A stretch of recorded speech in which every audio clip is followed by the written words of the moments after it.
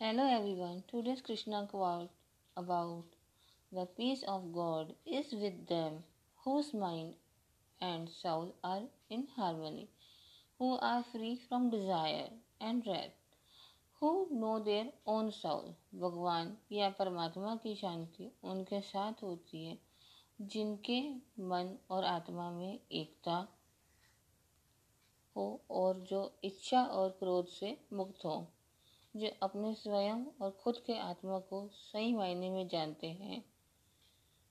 विवरण: सही मायने में जो मनुष्य क्रोध से मुक्त होता है और जिसके मन में एकजुट होने की इच्छा होती है, वह सच्चा होता है। भगवान हमेशा उसके साथ होते हैं। Thank you.